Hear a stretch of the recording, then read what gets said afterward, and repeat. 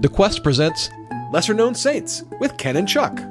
Born on the Feast of the Epiphany, St. Gertrude was a Benedictine nun in Helft, Saxony. She was one of the great mystics of the 13th century. Together with her friend and teacher St. Mechthild, she practiced a spirituality called nuptial mysticism, essentially viewing herself as the very bride of Christ. Her spiritual life was rooted in a deeply personal union with Jesus and his Sacred Heart, leading her into the very life of the Holy Trinity.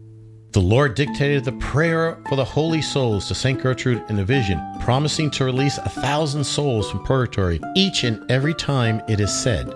She is the patron saint of gardeners, travelers, widows, the recently deceased, and the mentally ill. The West Indies also claim her as their patron saint. St. Gertrude was canonized in 1677 by Pope Clement XIII. Her feast day is November 16th. For more homegrown wisdom, visit thequestatlanta.com.